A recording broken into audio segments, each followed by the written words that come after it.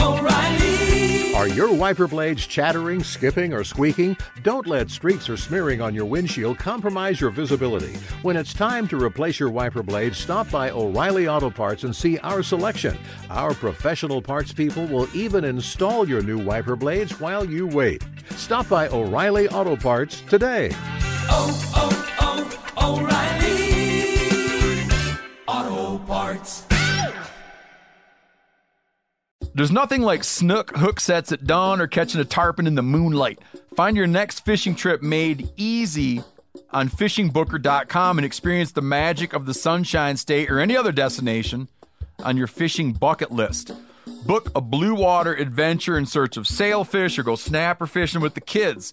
With over 6,000 captains and trips to choose from, planning your next one just got a whole lot easier. Download the Fishing Booker app on the Google Play or App Store, or visit them online at fishingbooker.com to book your trip today. 46% of Americans expect to leave behind financial obligations when they pass away. So it's crucial to make sure your family is financially protected. Policy Genius helps you find the right life insurance coverage by comparing options from America's top insurers with help from licensed, award-winning agents. Secure your financial future with Policy Genius. Head to PolicyGenius.com to get free life insurance quotes in just a few clicks. That's PolicyGenius.com. My name is Clay Newcomb, and I'm the host of the Bear Hunting Magazine podcast. I'll also be your host into the world of hunting the icon of North American wilderness, the bear. We'll talk about tactics, gear, conservation, but we'll also bring you into some of the wildest country on the planet, chasing bear.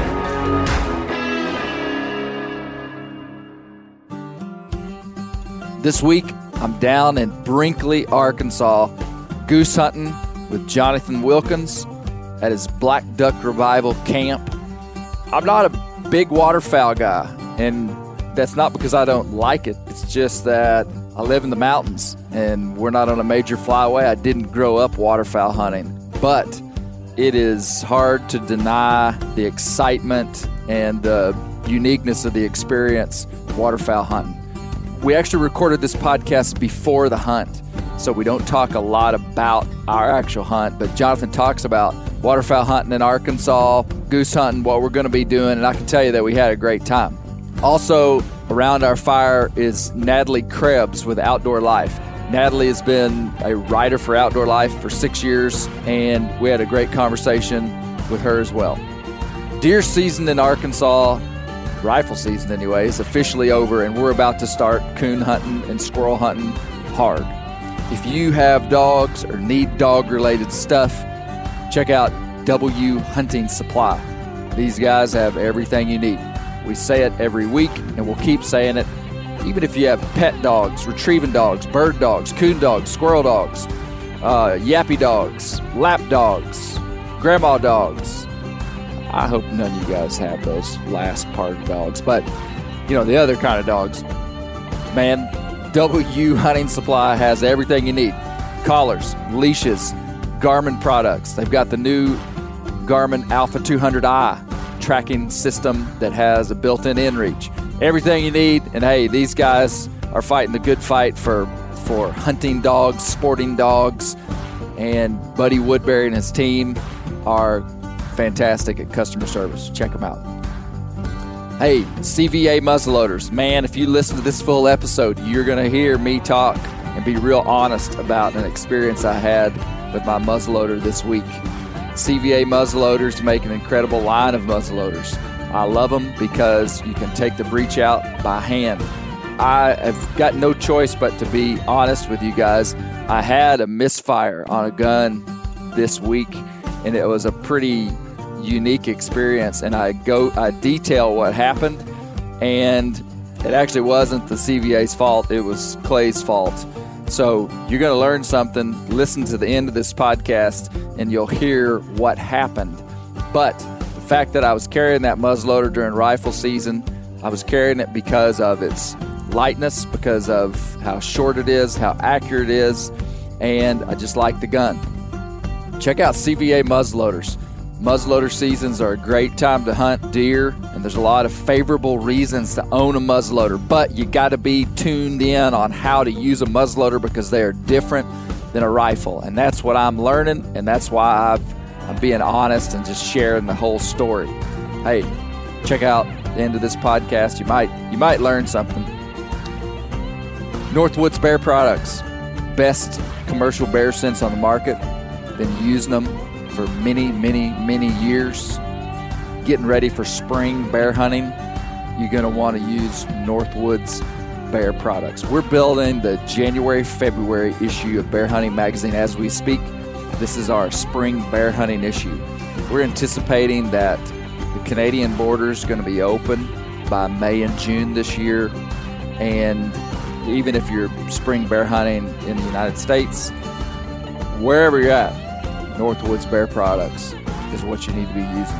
Lastly, Western Bear Foundation, our buddies out west, nonprofit hunting conservation organization fighting the good fight for bear hunters and predator management in the West. Check them out. There's plenty of time to order some Bear Hunting Magazine merchandise for Christmas. Colby the Bear Tech Moorhead is literally sitting at his computer waiting for orders to come in so that he can send them to you. He might even write you a personal note thanking you for your purchase. We've got some new First Light Cypher Bear Grease hats. This Bear Grease hat has become one of our most popular, but we've also got our Flashy Mule, Bear Dogs, and solid colors. We've got a lot of new stuff. We've also got a full line of shirts, coffee cups, phone cases with all these unique Bear Hunting Magazine designs on them. Check out our merchandise at bear-hunting.com. Oh yeah, we've got also a new shirt that says Acorns. Acorns, all right? About a quarter of the country pronounces the word spelled A-C-O-R-N as acorn. I can't even say with my mouth the way that the other 75% of the country says that word. But around here, we say acorn, and we have memorialized and commemorated and celebrated the pronunciation of this word with a new shirt. Get the acorn shirt, if you're on the team. You're going to enjoy this podcast with Jonathan Wilkins and Natalie Krebs of Outdoor Life. All right, we are in Brinkley, Arkansas, not at the global headquarters. We're at the global headquarters of Black Duck Revival. This is pretty significant. Jonathan, anytime we're actually recording this podcast by fire, this is a test for both of you. Mm-hmm. We've got another guest here that we'll introduce here in a minute. This will determine how well you know the Bear Hunting Magazine podcast. What do I always do if there's a fire that we're around? I know they're going to fail. Oh, no. Pee on it. No, well, later. That's after. No one knows about that. No, I always tell it's significant what kind of wood it is. So if you're in Canada, you're like, this is a soft wood birch fire, fast burning, hot, crackly. We're sitting over a red oak fire, Arkansas red oak fire, relatively quiet, nice, pleasant smoke, not many sparks, burns for long periods of time. So we're going to be warm. So we're outside. No, I'm with Jonathan Wilkins of Black Duck Revival. Jonathan's been on a couple times, and then our special guest Natalie Krebs. Natalie, good to meet you. We had talked for an article that you had done one time, but this is the first time to meet you. So. Yeah, it's good to meet you in person. That article was last year for Outdoor Life, but this is better than the fun.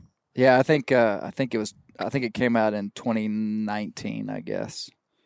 Summer of 2019. No, fall of 2019. Okay. Yep. Yeah, because it made you go hunting in July, but we can talk about that later. Yeah. Jonathan, we might as well talk about it now. Did you know about that? I did not. Okay, well, the reason I know her is because Natalie watched a video of us coon hunting on mules. Is that right? Yeah. Well, we wanted to do a raccoon story for Outdoor Life. We hadn't done anything on raccoon hunting in years.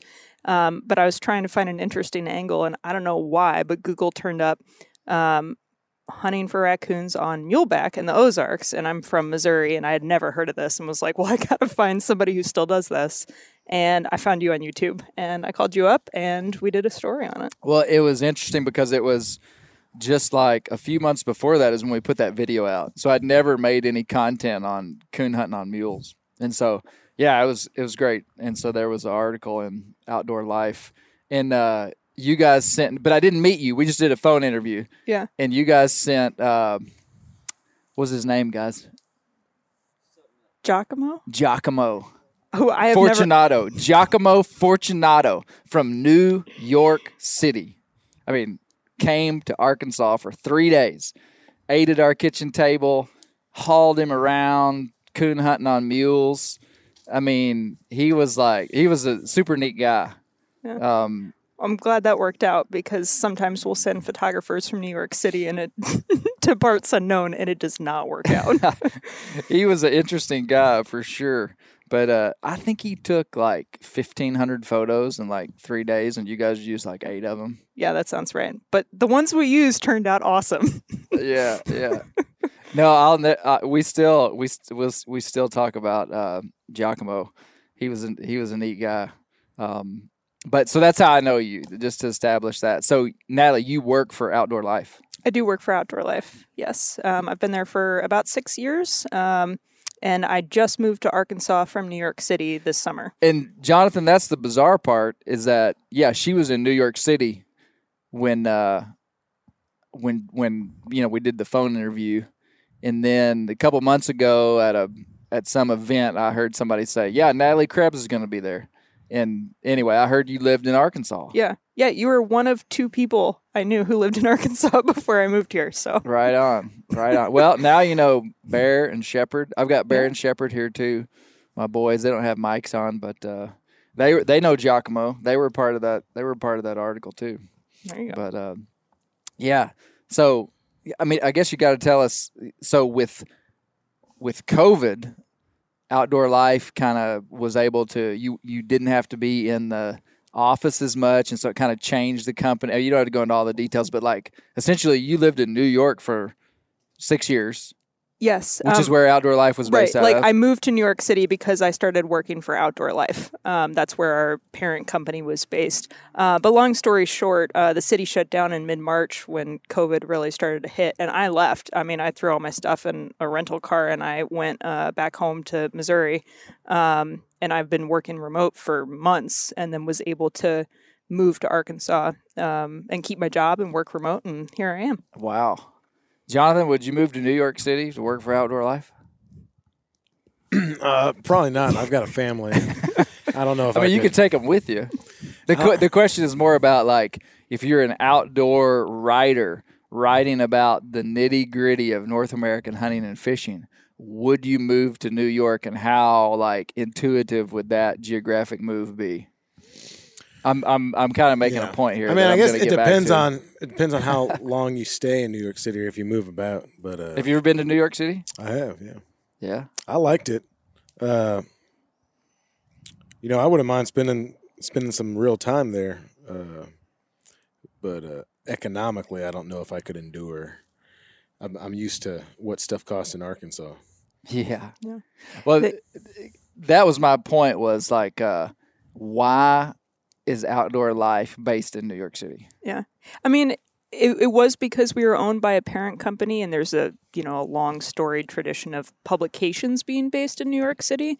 They've got a great airport to fly you to all the rural places that you need to go for work. Okay. But also, I mean, New York State itself is actually a fantastic place if you like to hunt and fish. I mean, I once took an Uber from Brooklyn to Long Island to hunt brant on a weekend morning. Like, the duck hunting on Long Island is nuts, all along the coast. They've got deer hunting, bear hunting. I mean, it's a really cool place when you get outside of the city, and it doesn't take you that long to get there. The Catskills are just north of the city. Adirondack Park is one of the wildest places I've ever been on the East Coast, and it's in New York State, Finger Lakes.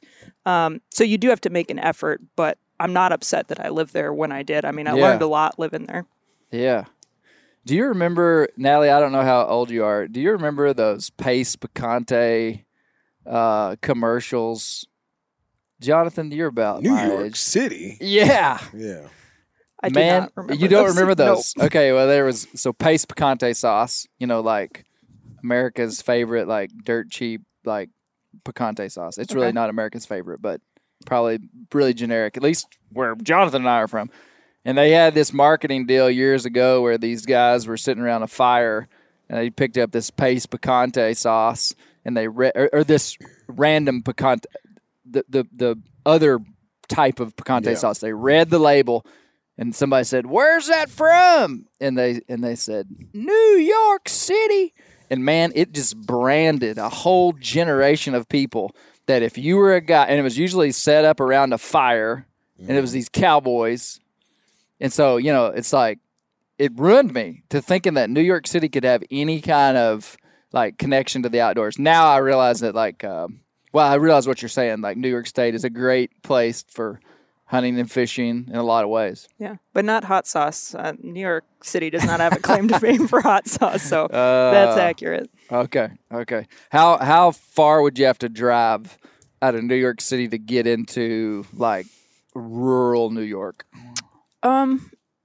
That depends how bad the traffic was. I mean, as the crow flies, it was not far. I mean, you could get to someplace in 90 miles to hunt deer. I mean, Long Island has some of the best bow hunting in New York State simply because So you can bow hunt on Long Island? Yes, but you can't use. They don't have a gun season, so there's a lot of deer. I mean, I talked to a game warden once who was like, "Have you seen the deer they have on Staten Island?" And the amount of poaching that happens because they don't have any wildlife management or real like hunting management in any of the 5 boroughs. So Staten Island is part of New York City, and they've just got huge bucks on the island, and people will poach them and try and take care of the deer, but there's no hunting season there. So it's this really weird intersection of like great hunting that abuts this huge metropolis. But there's an archery range out by JFK Airport where like the crustiest old like trad bow hunters go to shoot their bows every Saturday and Sunday morning. Like if you want to get into something hunting or fishing related in New York City, like you can find people who are into it, which is pretty cool. There was a rod and gun club a block and a half from my apartment in Brooklyn. Really? Yeah, they had a pistol range in the basement and an archery range up on the second floor. Well, isn't that where Teddy Roosevelt and the Boone and Crockett Club was like started and whatnot? Yeah, so he was born in this old brownstone building, like 10 blocks from the old Outdoor Life office, which was pretty cool. And then his house, like his summer retreat when he was president, it's called Sagamore Hill, and it's out in Oyster Bay on, I think it's the north side of Long Island. So out where the duck hunting's good, that sort of thing. Man, that's interesting. Interesting. Well, Jonathan, we are here to go on a goose hunt. Is that right? In the Is that what morning. we're doing in the morning? Yep, we're gonna chase speckled-bellied geese. Yeah. So for people that wouldn't have been familiar with Black Duck Revival and your guiding service, like talk to us about just kind of like your place and what we're going to be doing. So, Black Duck Revival started just as like a point of lodging, and that's kind of how I've run it, essentially as an Airbnb for the last couple of years for duck hunters. And then this year we've, kind of expanded our offerings. I've got a couple of long-term rentals, like in later season. Some folks will like have the whole place for about a month or so. But for the earlier part of the season, we partnered up with an outfitter about 30 miles away from here is where most of their fields are, and around Carlisle. And they've been focusing on speckled-bellied geese and snow geese for about 7 years, which is just more and more and more of both of those species in the Arkansas Delta these days. And so we're kind of trying to offer something a little bit unique where instead of just going to a place to, try and shoot a bunch of birds and, eat ribeye dinners and drink beer all night, we're trying to add a little bit more education to the process. So we've kind of added or put together, I think, a more holistic package. So we'll go out, we'll hunt geese, we'll come back, we'll eat breakfast, and then we'll spend a lot of time like talking about the geese, talking about some species specific stuff with those birds. I've been showing people how to wax pluck birds, which is not a real common method. I think they do a lot more of it down in Louisiana than a lot of other places, but it's a way to, pluck a bird completely and really get a really nice product. A lot of folks are kind of stuck in the idea of just breasting out ducks and geese. So you get a lot more yield out of the birds this way. You learn more about them. You learn how to actually work with them and process them, and just some of the rules about transporting them and whatnot. We've done some just one day kind of hunt packages, and then we've got some full weekend packages, and we're doing a couple kind of corporate things for some groups this year. But yeah, man, just kind of trying to expand the brand a little bit and broaden our offerings, and hopefully do a little bit of good at the same time. Yeah. So where we're at right now is I'm impressed with the facility, man. I mean, I knew that I would be, but I mean, coming here, I mean, like, it's nice. It's like super comfortable. It's bigger than I thought it would be. Oh, I don't know. I mean, it just when I walked in, I was like, hey, this is bigger than what I thought.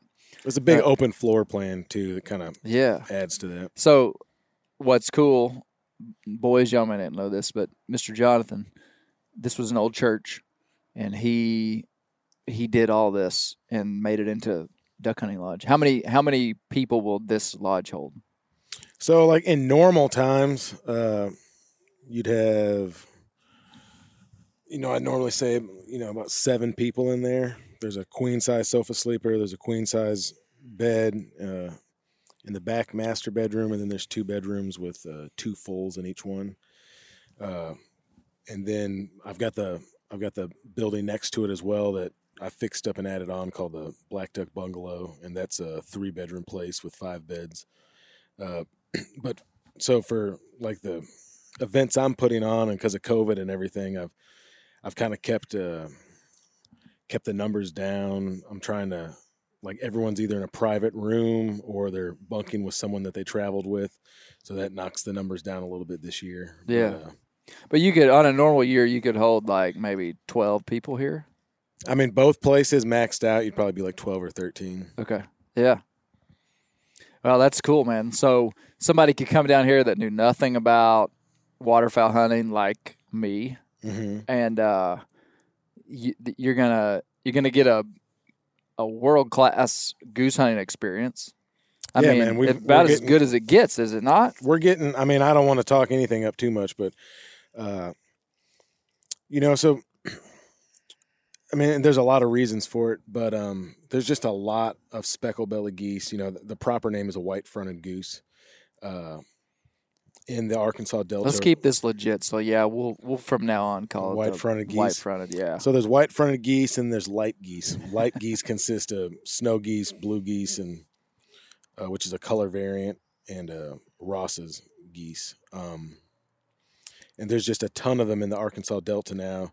It's a combination of agriculture. It's a combination of habitat destruction down in Louisiana, where, like, speckle-bellies, like really speckle-belly or white-fronted goose hunting culture is from Louisiana. Really? So they're just passing. They're usually just passing through here to get down there. Yeah, there'd always be some specks here, but they've kind of evolved to root around in the marshlands of Louisiana, and now because of hurricanes and oil and habitat destruction, a lot of that.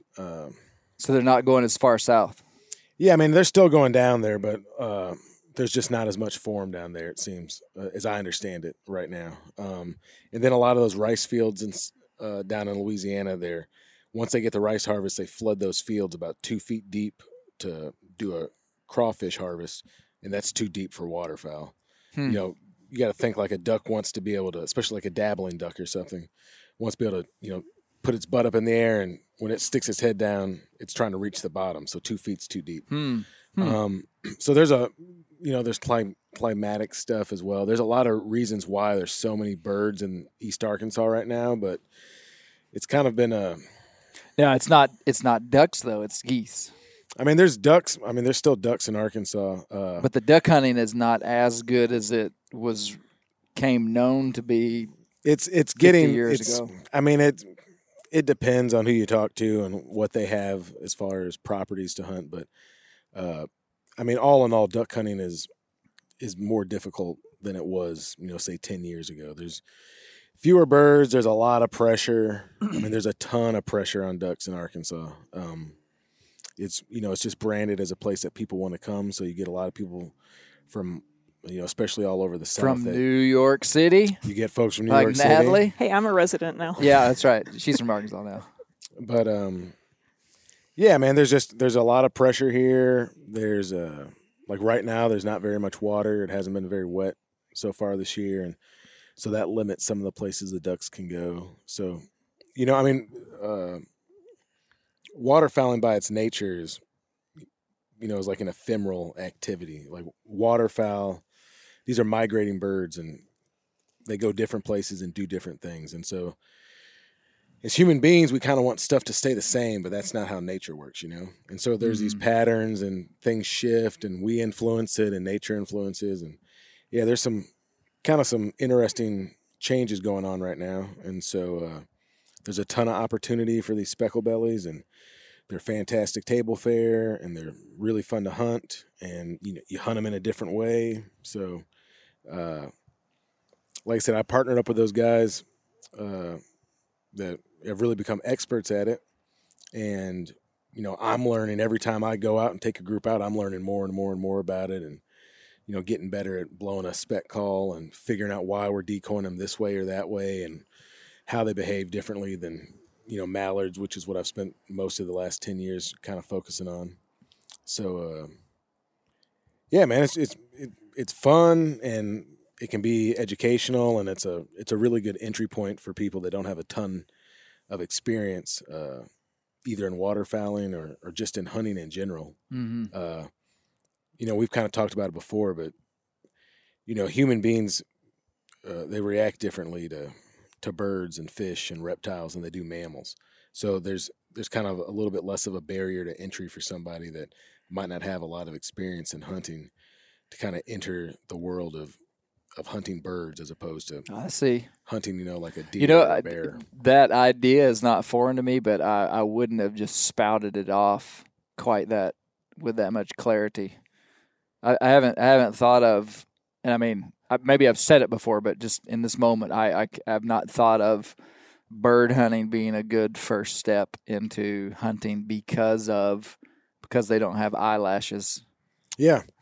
And it's boys, do y'all know? I keep talking to for the listeners here, I keep talking to my boys who don't have headphones. Did you know that they say that animals that have eyelashes, people connect to differently than animals that don't? So you can shoot birds, you can kill snakes, you can kill lizards or whatever. You ever heard that, Natalie? I have, yeah. My older sister does not want to kill a big game animal, but she really wants to shoot birds. Okay. So that's interesting to me that you say that, though, Jonathan. It's I feel like there's so much that goes into successfully hunting waterfowl, everything from gear to figuring out birds to the calling, that unless you have somebody like you who's helping people out, it can be really difficult to crack into. There's a lot of barriers to entries on it. I mean, it can be expensive. It's really gear intensive. Like when we hunt tomorrow, we're going to be putting out hundreds and hundreds of decoys. And so, yeah, I think it's a good place, for mentorship. It's also something that, I would hazard a guess that most people, duck hunting or goose hunting, it's you hear a lot in Arkansas, about I hunted 60 days, which is most people that tell you that are lying. I mean, 60 days of chasing ducks will just wear you out. It'd be hard to keep a regular job doing that. Yeah. For most people, it's probably a couple of weekend trips or something, Mm-hmm. And so it's it can kind of be a little bit more of a special thing. It's normally, most of the time, it's kind of a social thing, and even in the midst of all this craziness, with a bunch of precautions and stuff in place, we're still kind of trying to keep it, a little bit social and keep some of those barriers to entry out of people's way, so they can. Yeah. I mean, it's like I said, man. If we don't fire a shot tomorrow, like y'all will see a show that'll. I mean, it's just breathtaking. It's like being in a David Attenborough documentary or something. That's really the way. That's the thing that strikes me about it the most. Is it's just so amazing to see these huge numbers of animals and the way they move together, and these like amalgamous organisms. They're all separate, but they're moving together, and especially with speckle bellies, it's such a call and response sort of thing. It's like they make a lot noise. of calling. Yeah, they make a noise. Do you have your make the calls same around your thing. neck? I don't. I want you to get them. I want you to do a call for us at some point. At some point, I don't want to do that. You don't want to do that? No, I mean, if we were talking about ducks, it'd be one thing, but I don't want to embarrass myself with these speckle belly calls. Natalie, what's your experience goose hunting? I have some experience goose hunting and duck hunting. It's always something I do with a buddy, though. I've never gone off on my own and done it. Yeah. Also, I cannot call. I'm horribly tone deaf, and that's tough for me. So Okay. I'm sure it would sound great to me, Jonathan. Oh, yeah. It wouldn't sound great to all the thousands of people listening. I mean, I feel like I'm rounding the corner on that spec call. It's a very different I mean, everything's different about it. The reed setup, the wedge setup is different. The air presentation is very different. What you do with your tongue is different. And so I kind of had to unlearn some stuff from duck calling to start getting a handle on that spec calling.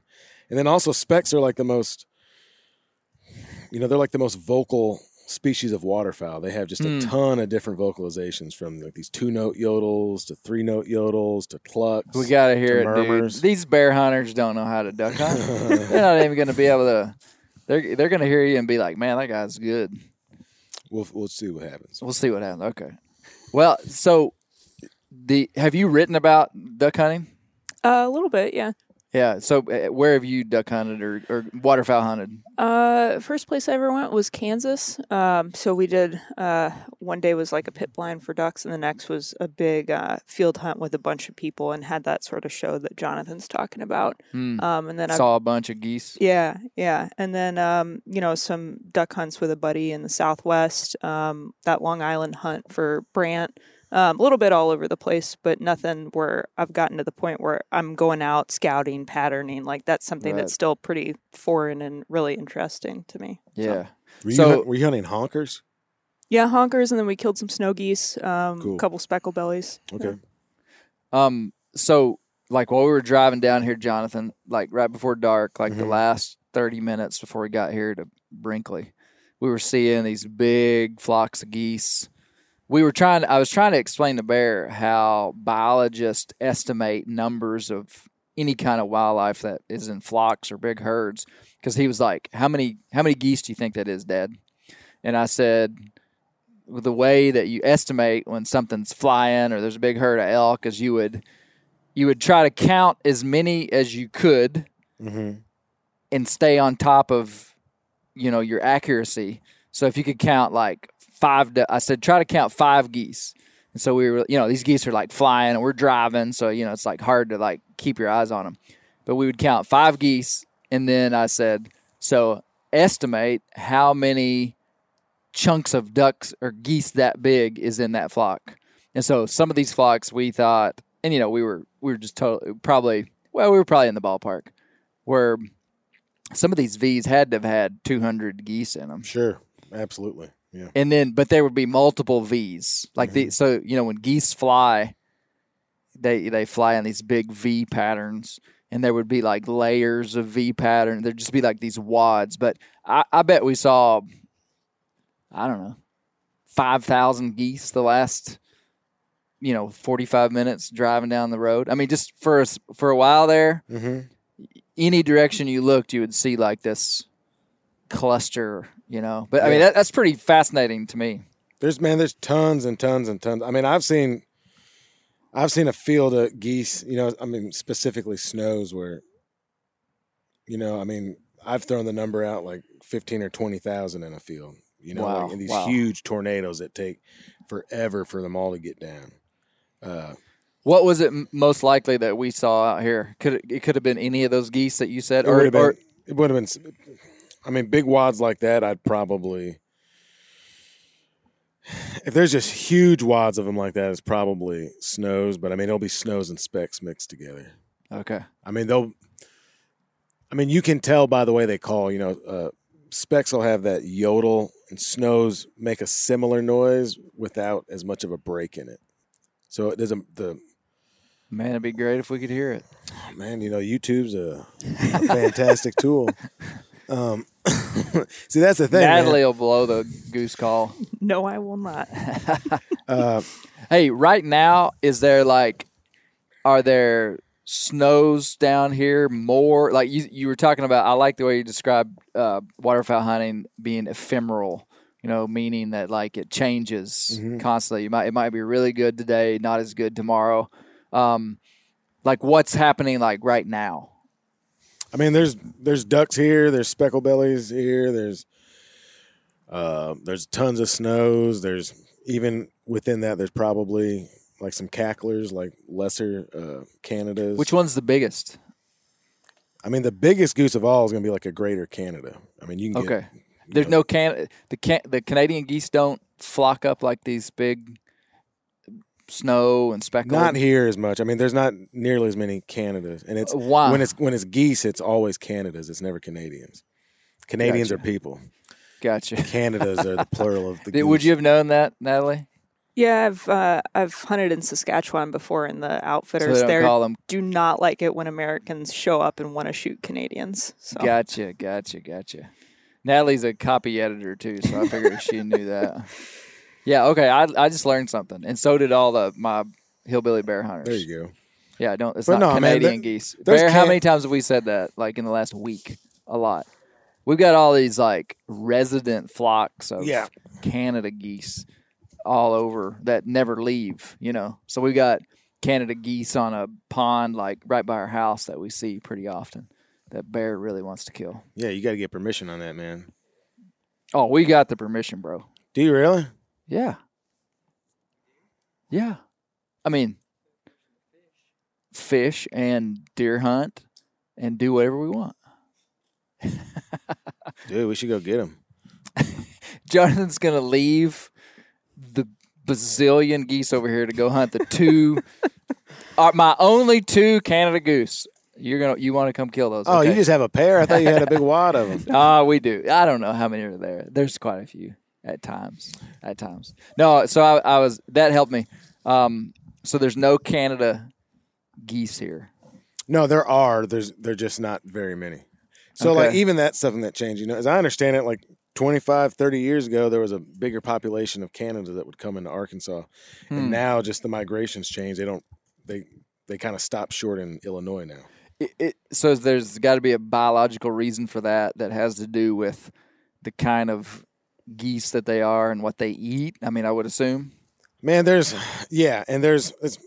lot of reasons. Like if you ask someone why is duck hunting in Arkansas the way it is right now, I mean, That could be you could spend a book. hours and hours and hours talking about it and maybe not still understand all of it.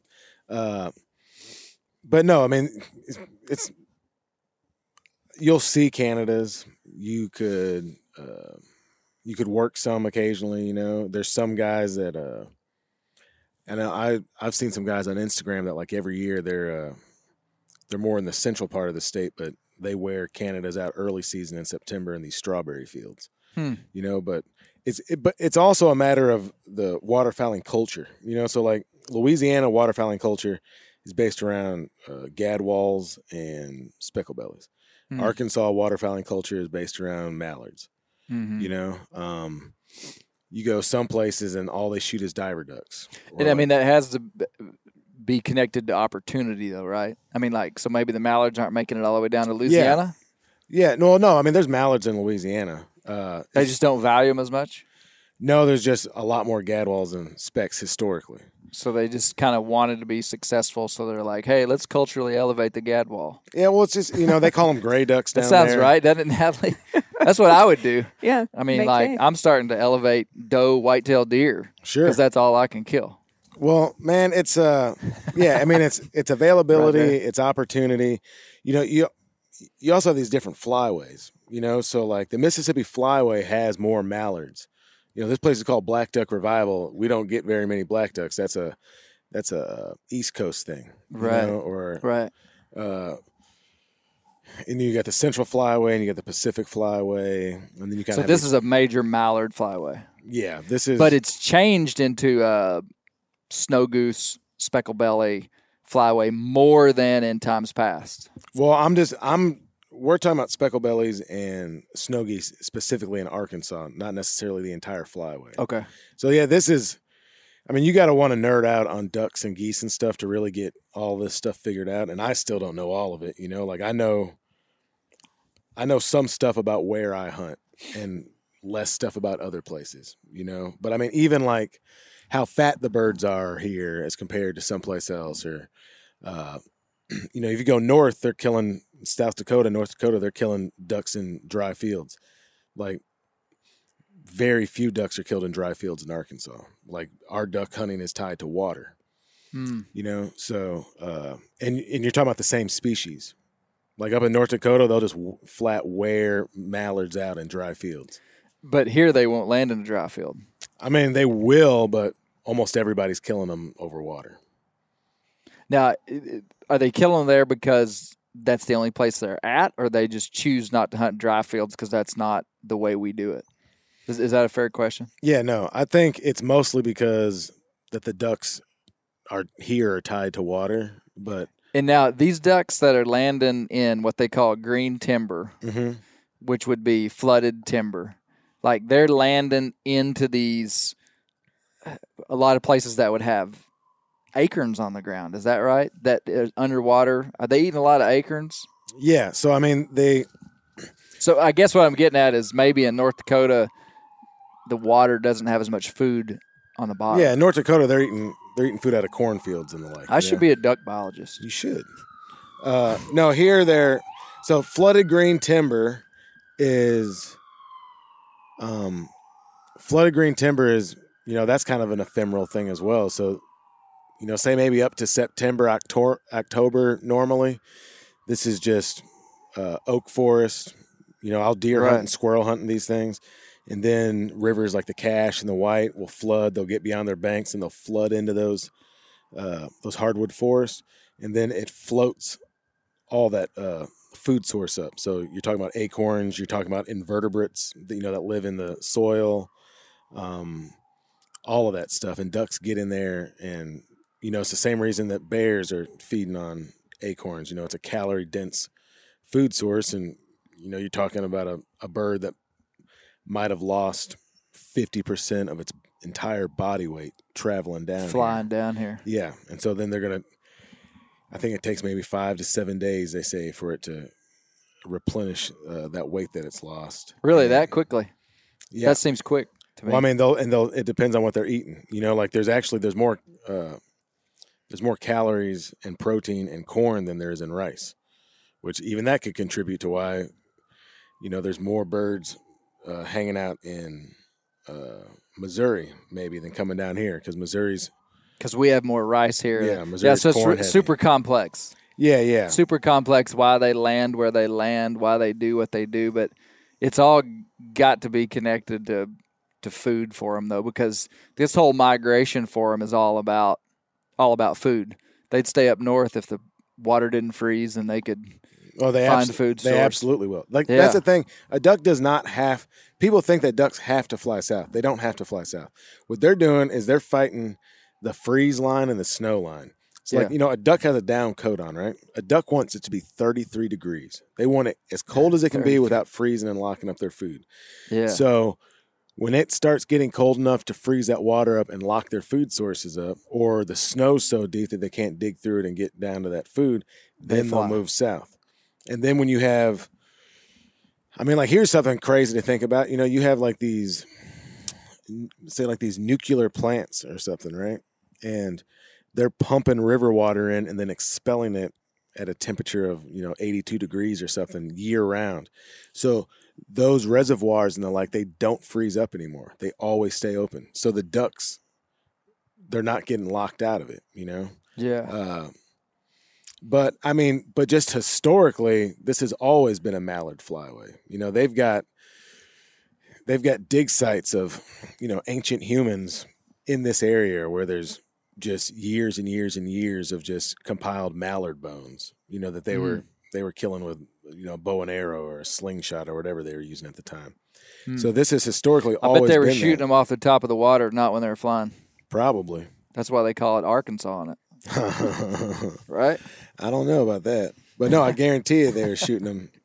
They were getting them any way they could, They may not have been as good a sportsmen as we are.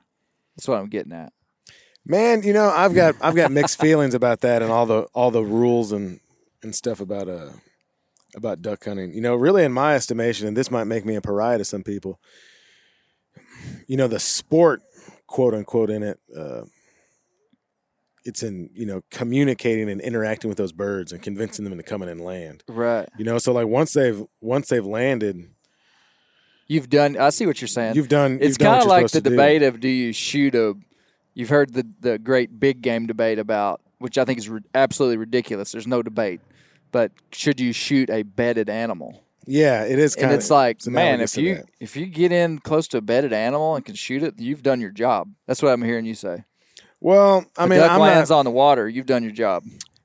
Yes. Now I would say I'm not just making a living out of water swatting ducks. I don't want to say that, but I don't. I see your point. I think I think a lot of times, if you land a group of 25, a lot of folks will scare them. They'll holler at them or something to jump them off. Yeah. And then shoot them in the air. I don't know that you're any less of a duck hunter or any less noble if you shoot one and then shoot the rest in the air. They all fly. You know? Yeah. And I've got to reiterate this. I'm not saying I'm making a living off of doing that. Sure. But I see your point. Sometimes there's. As long as you're being ethical and you're following the law and you're following the rules, then I try not to get too deep into how you should do stuff. Like, do stuff that you feel okay with, Yeah. I understand. Natalie, change your topic here. So I was going to do this at first, but I had to establish what we were doing, and then we went into the duck hole. Tell me about just like your career. Like, what do you do for outdoor life? So we're taking a total pivot, Jonathan. We're going to come back. And if you got some questions you can have them as well. All right.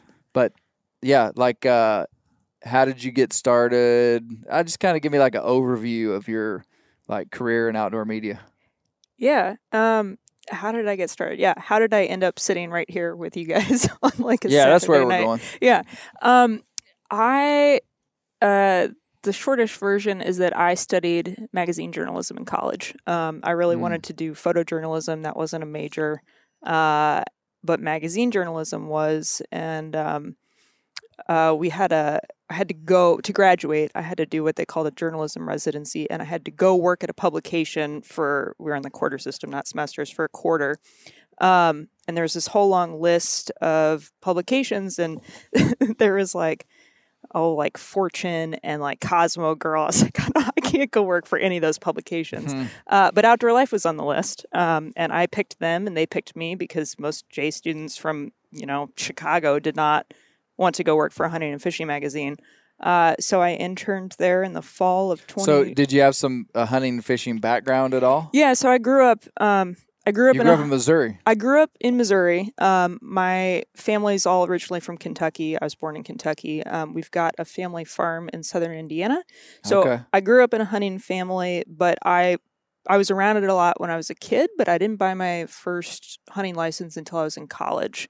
And part of that is simply just I didn't live where I hunted. My mom was not super into hunting. I'm one of 3 girls. There's a whole lot of family dynamics there. But I got into it a little bit later, but then I got into it like really hard. Once I started interning at OL, I was like, why? Like, why have I not been doing this my whole life?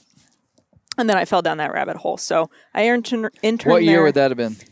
Fall of 2012, and then I graduated college in 2013, and I traveled a little bit, and then I got a freelancing job at Outdoor Life. Kind of heard there might be an assistant editor position open, so I freelanced for 8 months and worked at a restaurant. Lived in St. Louis with my sister, just kind of hoping the job would open up. And then it did, and I guess that would have been 2014, and I moved to New York City as assistant editor for Outdoor Life, and I've been there ever since. What does it? What is the skill set that you're really good at that's made you? So you're making a career of this now. You've been at Outdoor Life for 6 years. Like, I consider myself a writer, Sure. but but I am not a copy editor. I have no background education in English or journalism besides like high school and just a little bit of college. Describe somebody, you don't have to describe yourself, you can describe yourself. What skill set do you have that makes you good at what you do? That's interesting. There's a few things that got me the job, right, which are like on paper. I can read and write pretty well. I'm not especially eloquent. Like the things that I say are not grammatically correct a lot of the time. And I couldn't tell you like, oh, this is how you parse a sentence and this is a predicate and a subject. Like, I don't really? know. Okay. I thought that's what you would be like really good at. Yeah. In theory, I should be able, like, I don't speak that grammatical language of being able to like parse every single thing. I've picked a lot of it up over the years, but like to me, I can look at a sentence just the way that I operate and say there's something wrong there that doesn't make sense and I can fix it, but I can't, like, I don't really care what the terminology is. That's not important to me. Let me ask you a question. Let me stop you.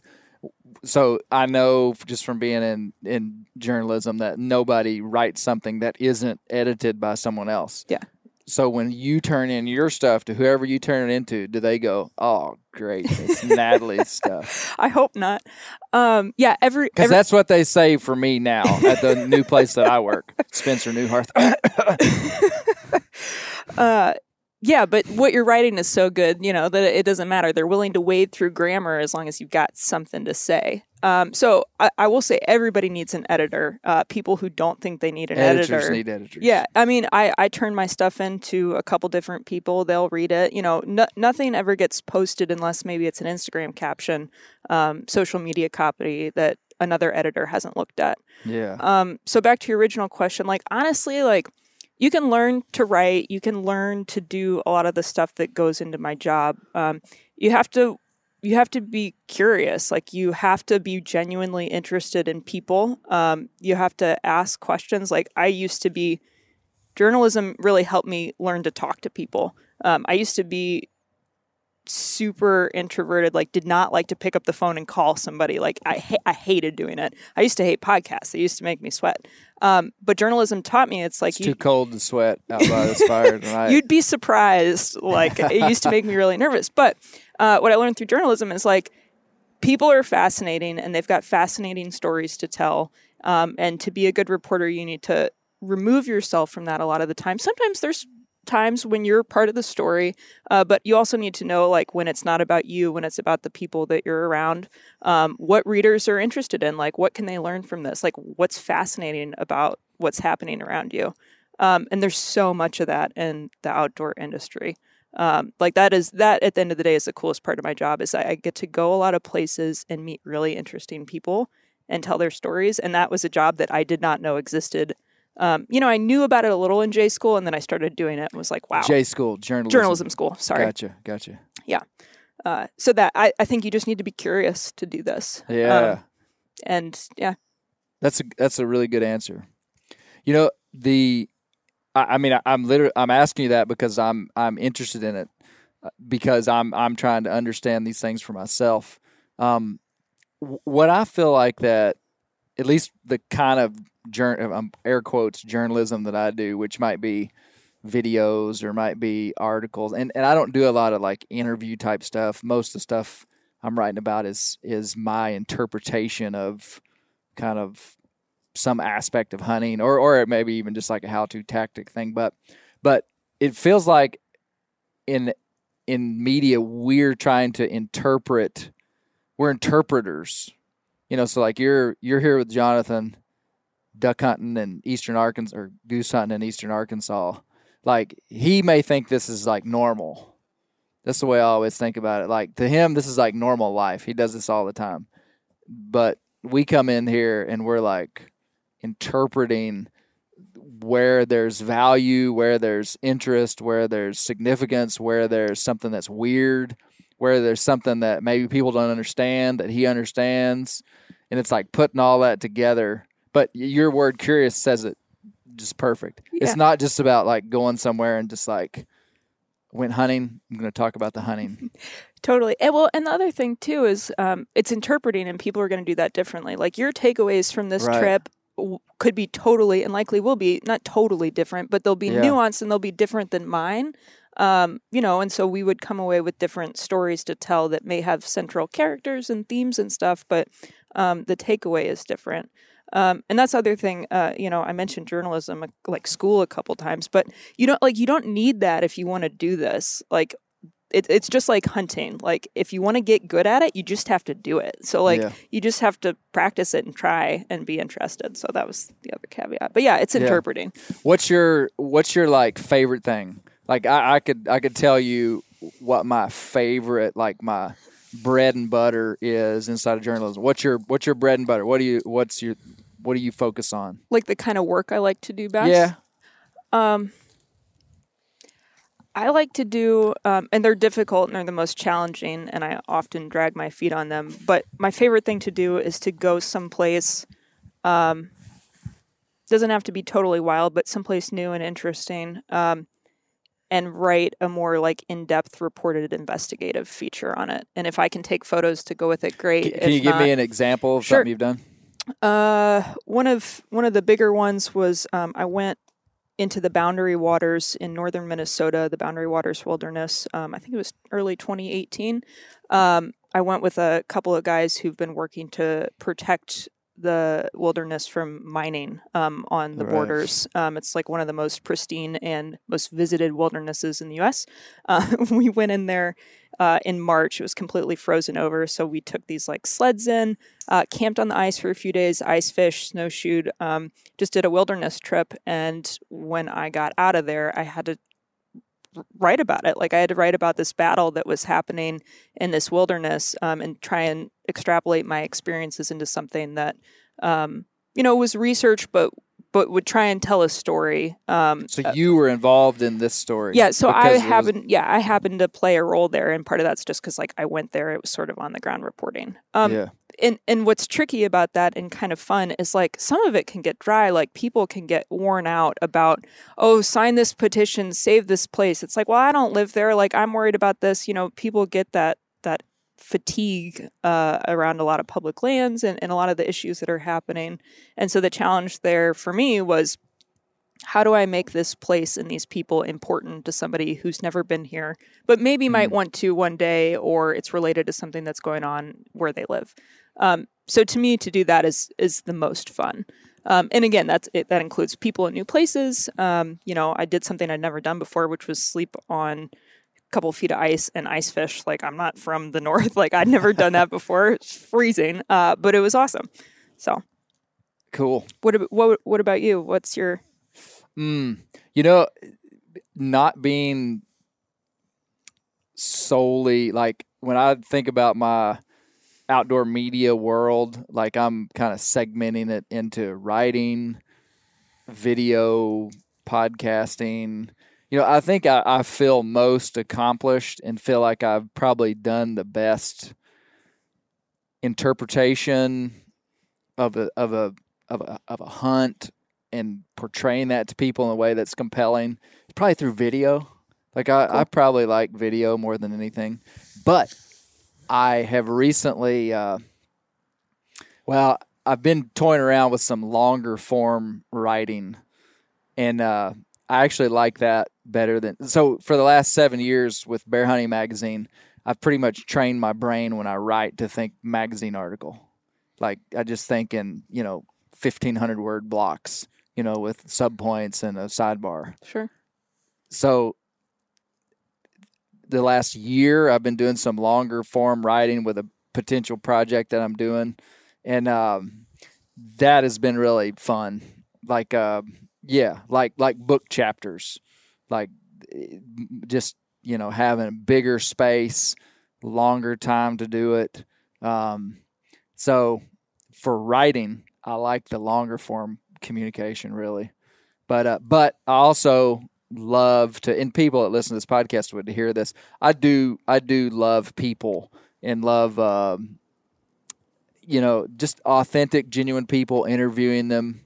I do enjoy that. I do. And we've had some pretty cool interviews on this podcast with some old guys and interesting guys that probably never, well, I had to tell them what a podcast was. That's usually my favorite kind of guests. You guys are like in the know, so you know what a podcast is, but it would have been cooler, Natalie, if you would have sat down and you would have said, Clay, what are we doing? What is this? And I would have been like, yeah, this is going to be good. No, I guess what I'm trying to say is guys that the world doesn't know, you know, the interview and those kind of guys. Totally. And I know a lot of them. Those are usually the guys I gravitate towards, but, no. So yeah. Man, you weren't supposed to ask me a question. Sorry. This is what I do for a living. I ask people questions. Both of us do. Get your own podcast, Natalie. Wait, can I ask Jonathan a question? Yes, okay. Yes, you can. What about you, Jonathan? I know you like to write, but like, what's where do you stand on this? As far as what interests me, like what? Wait, ask me that. Like if you're telling a story, like whether it's writing or. Yeah. Like, because you do write. Yeah, I mean, I think I'm probably best at examining my own perspectives and my own interpretations of stuff. Just trying to be self-analytical about it, and I kind of work from the premise that the more personal you can make something, the more universal the applicability of it is. I mean, I don't know that I'm experienced enough to act like I have some sort of an expertise or anything. Like most of what I've written is either kind of academically research based or like real super personal. And I kind of feel like I'm developing a style that's a blending of those two. Yeah. Jonathan wrote a real cool piece for us on a guy named Holt Collier, who was he's an African-American guy that guided Roosevelt on the famous bear hunt in Mississippi when Holt Collier was the guy that actually lassoed the bear and had it tied up for Roosevelt. Is that right? Mm-hmm. Jonathan wrote a cool article for us in Bear Hunting Magazine about that. You did a good job with it. That's awesome. That was cool. That was. I got a lot of comments on that story just because it was so really? unique. Oh yeah, cool. Yeah, man. Yeah. But man, well, shoot, Natalie, your question is totally through. I had another question for you. Are you? But you're a writer. I mean, like your main focus is writing. In theory, yes. A lot of what I do day to day is editing, and often writing. I put that last. I used to freelance before I got the full-time job, but there's a whole lot of things that go into being an editor. I should write more, but I procrastinate. And What's Outdoor Life trying to do? Like, what is there? I mean, like, Outdoor Life is such a iconic brand for outdoor. I mean, arguably the most recognizable name really in the hunting and fishing space, especially long term. Like, what are they? I don't know. What are they trying to do these days? Yeah, we've been around since 1898. We're still, I don't know. We're trying to tell good stories. I mean, that's what we like to do. Is we like to tell stories. We like to report on stuff. We do a lot of conservation stuff. We do more reporting than a lot of, I think, titles in the hunting space, both online and in print, even a little bit more than our sister publication, Field and Stream. So we just like to do stuff that people are interested in. And what's cool is even if, say, I write something about speckled belly hunting, like ideally somebody who is reading Outdoor Life for the deer hunting, like could read that and still be interested. So we're a general title. We'll talk about all kinds of stuff, including bear hunting. But at the end of the day, that's what we hope to accomplish. Yeah. Now, Outdoor Life, do they have any video arm of what they're doing? We do. I mean, I do a little bit of video. Like, we're all kind of one-man bands. We used to do, back in the heyday of Facebook before all the algorithms changed, we did a lot of Facebook video. Okay. And so I've done various types of video, but we don't have a dedicated video production team. Okay. No. Okay. Got it. Hey, Jonathan, I need to tell you a story All right. that is relevant to me sitting here right now. Let's hear it. This is a ridiculous story. Okay. Okay. Bear, you know what I'm about to say. Bear Newcomb was involved in this story. This happened yesterday. Like, I'm almost not sitting in this chair because of what happened Oh, and dang a it, decision that I made. I've been hunting a deer, and I'm not going to say, like, I kind of have to keep the cards, like, spread across the table, face down, like in all my hunting. So I hunt down in South Arkansas. I hunt up in Northwest Arkansas. I kind of hunt all over Western Arkansas, okay? Mm-hmm. So I'm not going to say where this happened. And I can drive to these places and do a day hunt. So who knows where this happened. But I have been after a really big buck. The best buck that I've had on camera since 2012. Is that right? Best buck I've had on camera since 2012. Okay. I think the deer's a 160-inch deer. It's probably a 150-inch deer, but we've been calling it the 160. Yeah. We've actually renamed the deer after the story I'm about to tell you. So yesterday, the Arkansas deer season lasts until tomorrow, rifle season. Okay. Mm-hmm. I typically am a whitetail bow hunter. I mean, like, that's where I've made my money, metaphorical money in deer hunting, is whitetail bow hunting. But in recent years, I've kind of become more of a whitetail generalist, especially when it comes to taking a big deer, which we kill a lot of deer. I mean, these boys have literally been raised their whole life on deer meat. So we're meat hunters, but we're not afraid to shoot a big one and not afraid to target a big one specifically and dedicate ourselves to it. Well, I got pictures of this deer early. Have whitetail hunted more this year than I have in many, many years, motivated by this deer. Okay. I've seen the deer with my eyes 2 different times, Jonathan. I haven't said any of this publicly. I had the deer at 25 yards on October the 9th. I had my bow in my hand and could not shoot the deer. Yesterday morning, I went to a place that I like to hunt and had intentions of hunting this place. The creek was too high. I could not cross the creek. So I had to reroute my whole day for hunting. And the day was pretty much like shot. I decided to go. I'd given up on this big deer. That's the other. This is a short version of a very long story. This deer, I have not had pictures of him since November the 1st. I had a lot of pictures of him in October. Then he disappeared. So for the last 30 days, this deer's just gone. And, I had zero confidence that I was maybe ever going to see him again. Maybe he got killed. Maybe he wasn't going to come back. I didn't have many years of experience with this deer. Sometimes you get, years of experience with a deer so you can kind of predict when they're going to start showing back up in a certain place. I've had that happen over the years, and you're like, yep, that deer's going to show up after the rut. Well, I didn't have that experience with this deer. Didn't know it. Hadn't seen the deer on camera in 30 days. And so the day was shot in this one particular location. And so I'd given up on this deer, but I ended up hunting in the area that this deer was in for the sole purpose of shooting a doe. Like I went in there and I told Bear, I said, man, I'm just going to go shoot a doe. That was what I was going to try to do. And, this is a sad story. Still hurts. I go in to shoot a doe, and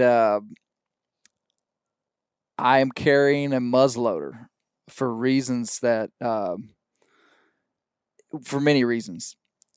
The muzzleloader that I have, I love it. It's very light, where I'm hunting, there's no chance really of getting 2 shots at any game. This muzzleloader's accurate, like it's super light, small, it's like super short. I enjoy carrying the gun. Mm-hmm. I've killed a lot of critters with muzzleloaders during firearm seasons, so I didn't think much about carrying this muzzleloader. I'm trying to tell the story so that it comes out the best. I'm sitting there the last 2 hours of daylight yesterday and was not really even hunting, to be honest with you.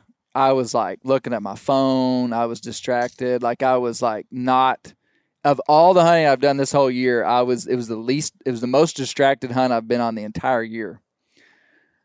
At about 4:45, I have 5 bucks come walking through, which was news to me because these bucks had got back into a bachelor group. They were all year-old bucks, spikes and 3-points, 5 of them in a single file line came walking past me. And I was like, that's interesting. That perked me up, And one of them started looking back behind him. And sure enough, the buck that I've been after all year, I just turned and he's at 40 yards right there. I've got a muzzleloader that shoots like lights out, The problem comes in with what happened a week before when I hunted in the rain for about 6 hours straight. And I had not reloaded the muzzleloader after the rain. But earlier in the season, everybody knows what I'm shooting. I'm shooting a CVA Acura mountain rifle. It's not the gun's fault what's about to happen. Okay, I'm foreshadowing. Earlier in the year, Jonathan, I hunted in heavy rain for hours, and I was carrying that muzzleloader, and I thought, man, there's no way this gun will shoot. And I cocked it back when I got done hunting just to test it. It was a brand new gun. Pow! Shot just great. And I'd been sitting in the rain, so I was like, man, I got a lot of confidence. 2 weeks ago, I was walking across the same creek I couldn't cross the other day, fell in the creek while I was holding the muzzleloader. The breech plug went under the water. I filmed this, and I was like, I wonder if this thing will shoot. When I got back to the truck, I put my camera up on the grill of my truck, cocked the hammer, boom, shoots just perfect. Like, so I have like incredible confidence in this gun not letting exterior water get into the Pyrodex pellets. Okay. What Clay did not calculate is extreme weather variations in my truck. This week it got down to like 21 degrees up in Northwest Arkansas.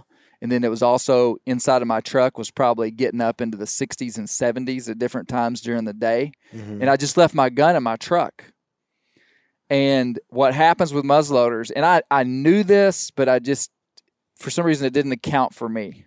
It just wasn't going to happen to me. Those muzzleloaders, when they go through like big temperature swings and you have them loaded, they will condensate moisture in the barrel. Sure. So it wasn't the rain. Well, I'm just now kind of thinking all this through. This is also fresh. Well, and I'd figured this before. It was not the rain that happened the week before. That did happen. It was being in my truck and the fact that I hadn't reloaded it since that day. Yeah. And anyway, this big 150-inch easy plus buck standing there, 35 yards, hunted all season. I put the crosshairs on him, and that gun just pops in a ball of fire, spits out of that barrel, and lands about 10 yards out in front of my gun. And the deer just runs off. So no deer, no huge deer for Clay. So that's my story. That's a sad it's a terrible story. Yeah. Yeah, it's a terrible story. So the reason that is relevant to me being here right now is if I had known that deer was anywhere in the country, I would probably be up there hunting tonight. But because I spooked him so bad last night, I've like, yeah, of course we're going goose hunting. You You gonna with try me? and go get him at the Christmas hunt? Well, I'll bow hunt him. Okay. I mean, if he's still around. Yeah. These deer like this, I wouldn't be surprised if I didn't see that deer again. Potentially next year. I think he would. I mean, I don't know. I don't know if I'll see him again. How bad did they run off? Everybody's asked me that question, and I don't think that's really a fair question. When deer run off, they just run off. You don't have deer run at different speeds. They all like leave at top speed. That's funny. There was his tail up? Was this like That's what's bizarre is I saw nothing. There was blue, like the pellets ignited to some degree. What I think happened is I think that there was like partial ignition. And so the bullet probably just like hit the dirt right out in front. But what puffed out was part of that Pyrodex pellet that was like half ignited. And so I think I was so focused on like the malfunction, I didn't even see him run off. Yeah. Like I never even saw him run off. So we spent a good part of this morning looking for I went and looked for the deer, tried to find any indication of if it was hit, and nothing. I made big loops and circles. So I'm 99.9% sure that the deer was not hit. So anyway, I just had to tell you guys that story so you would, just know. Yeah. Well, I hate that happened, Sorry, but I'm man. glad you came to chase To a specs. waterfowl hunter like Jonathan, he's like, "What's the big deal, man? I missed a goose yesterday." Oh, I would And be then I'm like- heartbroken over that, man. I mean, I was killing deer before I was killing ducks. Yeah. Well, Bear was heartbroken over it too. Bear was after this deer too, but he used both of his buck tags up. So, no, I'm still trying to process the emotional trauma. I mean, I've missed plenty of deer, but this is the biggest deer I've ever missed, and it's the just having one in your lap that close with no. I mean, when I saw him, I was just like, This is it. this is done deal. So that's what's hard for me to stomach. It wasn't like he was a little bit out of range or he was walking or he was running away when I shot. It was like I could have hit him with a rock. That's what's sad. And I do want to say that I just want to say it again. Like people have heard me rant about how great my CVA is. Mm-hmm. It is. I still love the CVA. If you drop it in water and pick it up, I think it would shoot.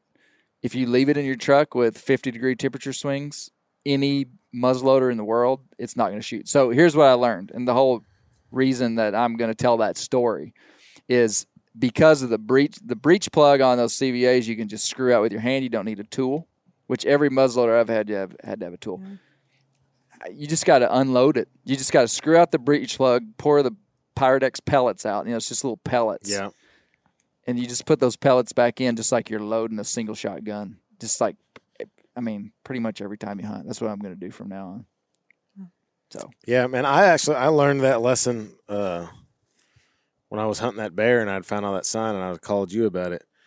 And I went back and I sat out there in the rain, like underneath this little outcropping of rock. And I never even thought I'd actually like put duct tape over the barrel of the gun, and then right there by the breech plug, I thought I was good to go. And I didn't kill that bear, and I went home. And like a week later, I pulled that thing out, and it was just, it was like a poultice or something in there. Like it wasn't solid anymore. It was like a paste of Pyrodex pellets. Yeah. So it wouldn't.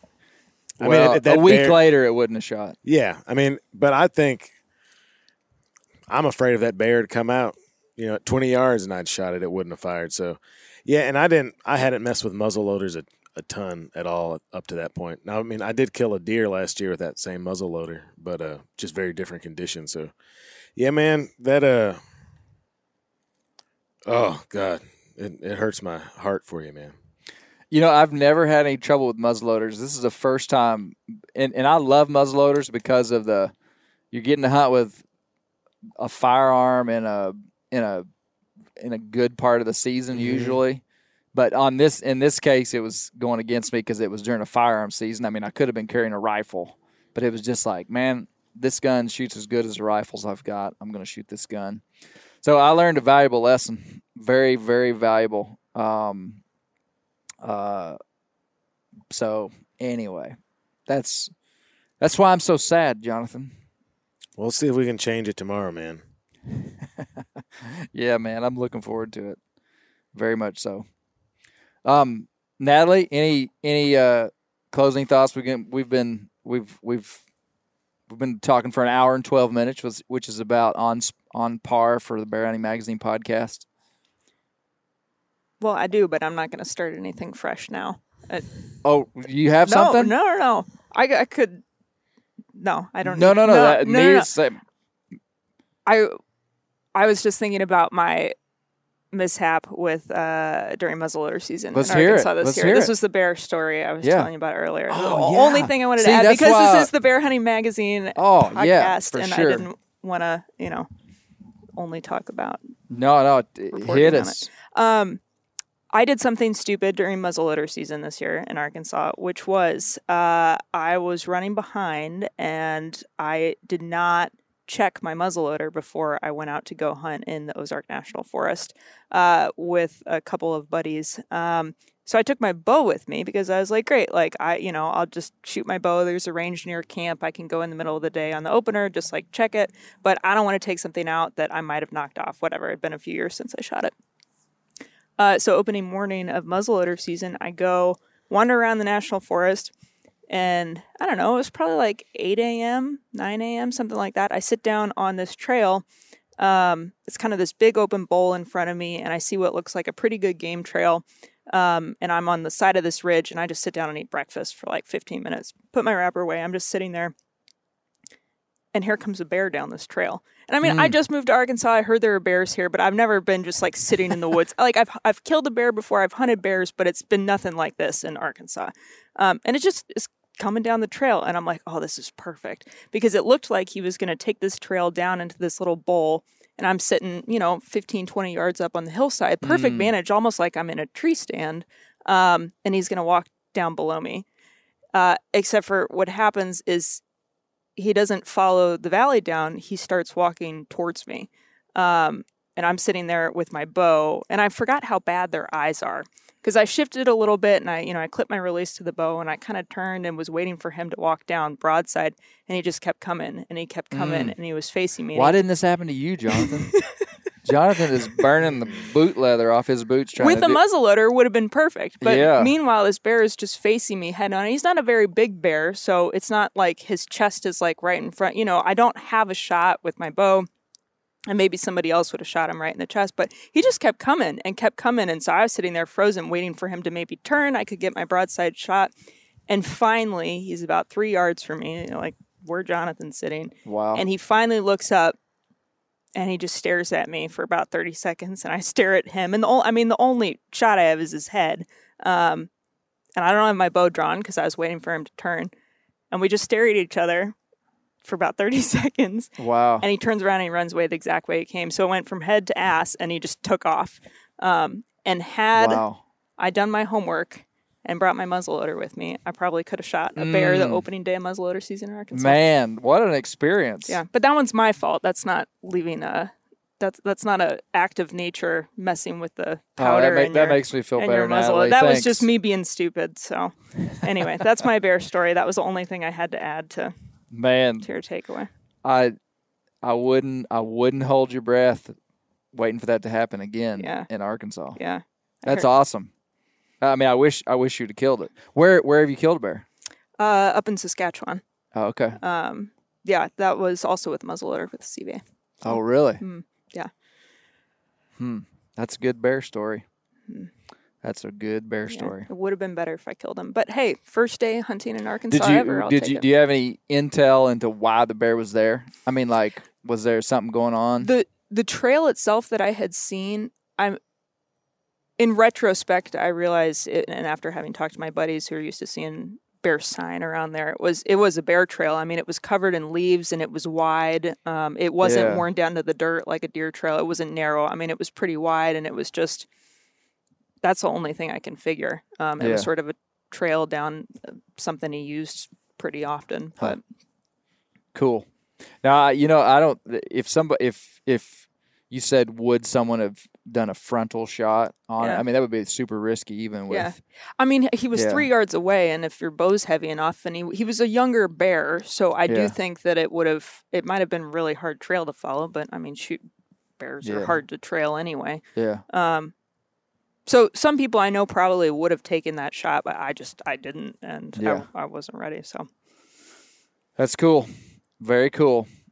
Well, Jonathan, closing thoughts. Did we do justice? I feel like we took a pretty good swat at understanding a little bit about waterfowl and kind of what's happening. I mean, obviously it's a unending Sure. topic of conversation, but at least for what we're doing, I mean, like we're going to be, well, we didn't really talk about exactly what we're doing. We're going to be sitting in layout blinds in the middle of a big spread of decoys in agricultural fields, and you guys have been seeing like thousands of geese. Am I right?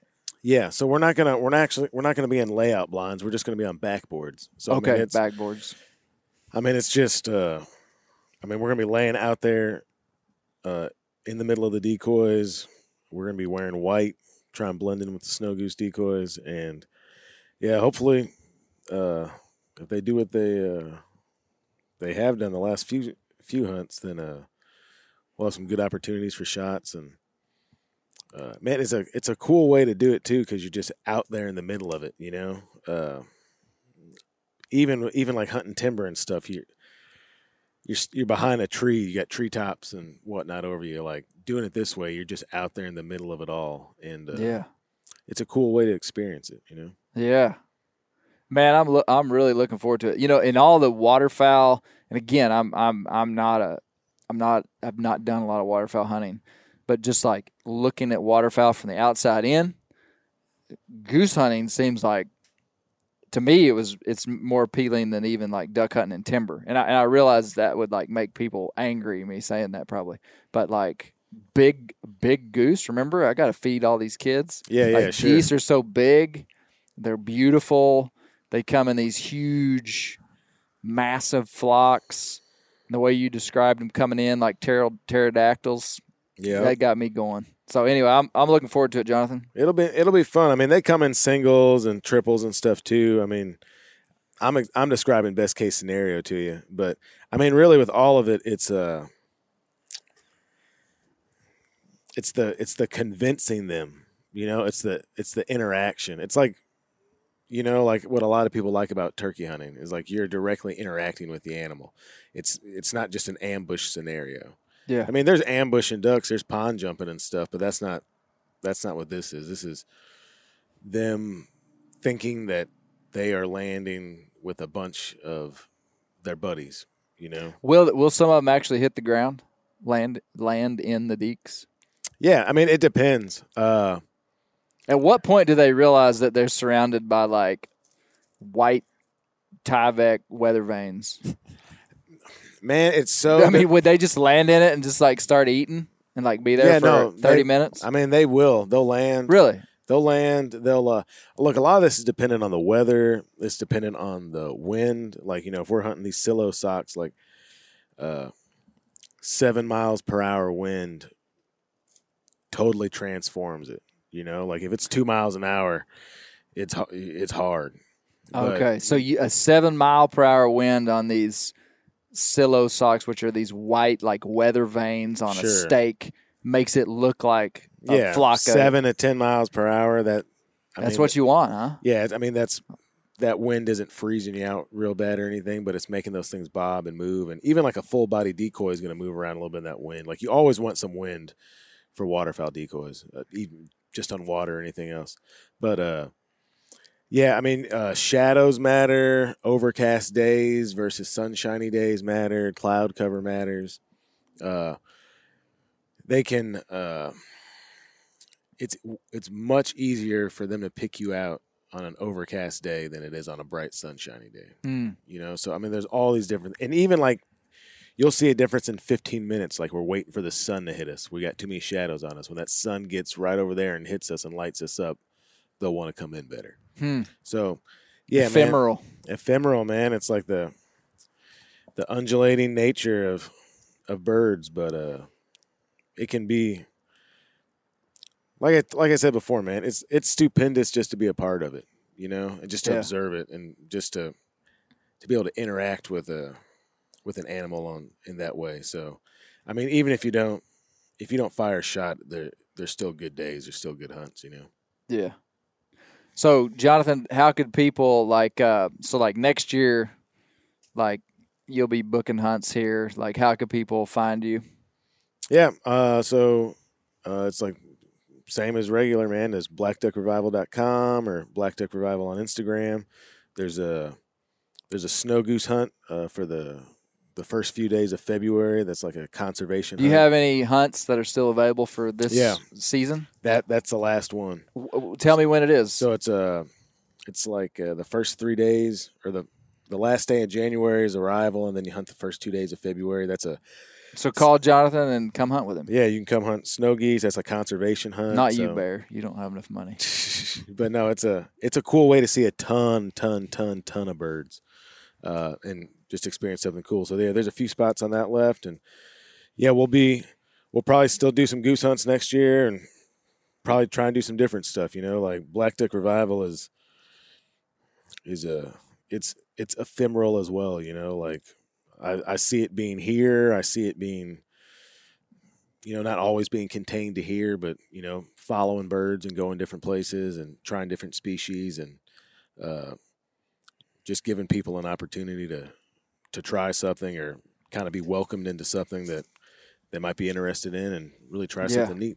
Man, this is such a perfect time. Like, the one thing I do like about this hunt and especially the hunts after the first of the year is that most of the big game hunting is done. And I think that's why waterfowl hunting probably, if waterfowl hunting had to compete 100% with September, October, November big game hunting, it probably wouldn't be as big as it is, or maybe big game hunting wouldn't be as big as it is. But I like it that they overlap some, but they kind of, you can do all the deer hunting you want and then go waterfowl hunting. And these hunts aren't expensive, I mean, as compared to most things. So, I mean, most people could afford to come down here and hunt with you. And, so it's – yeah, I mean, there's day hunts, just one day hunts, that are a few $100s.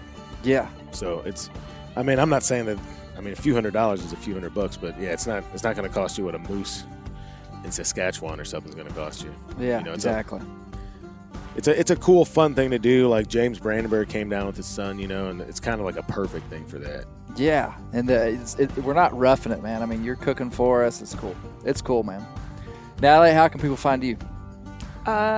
You can go to outdoorlife.com or find us on Instagram. It's outdoorlife or outdoor_life. Follow us there. Find our stories. Yep. Magazines on the newsstand. Yep. Okay. Cool. Well, thank you guys. Good to talk with you, Natalie. Jonathan, as always, it's a pleasure. Sure thing, bud. Yeah, thanks for having us. Keep the wild places wild, because that's where the speckled belly geese live.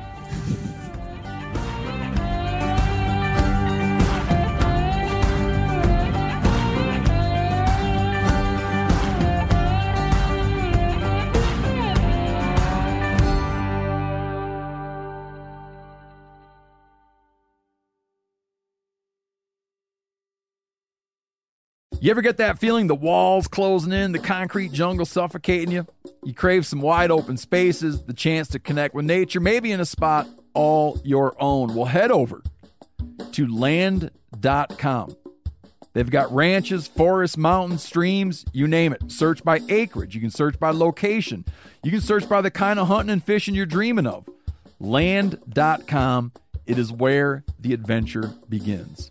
Hey, we're going to take a little break here and talk about Interstate batteries. Now, if you're like me, enjoying the great outdoors, you need gear that is as reliable as it gets. That's why I power my adventures with Interstate batteries. I use Interstate batteries in my boats. I use Interstate batteries in my camper. Great for your truck, too. From Alaska to Montana, They're outrageously dependable. Battery is essential.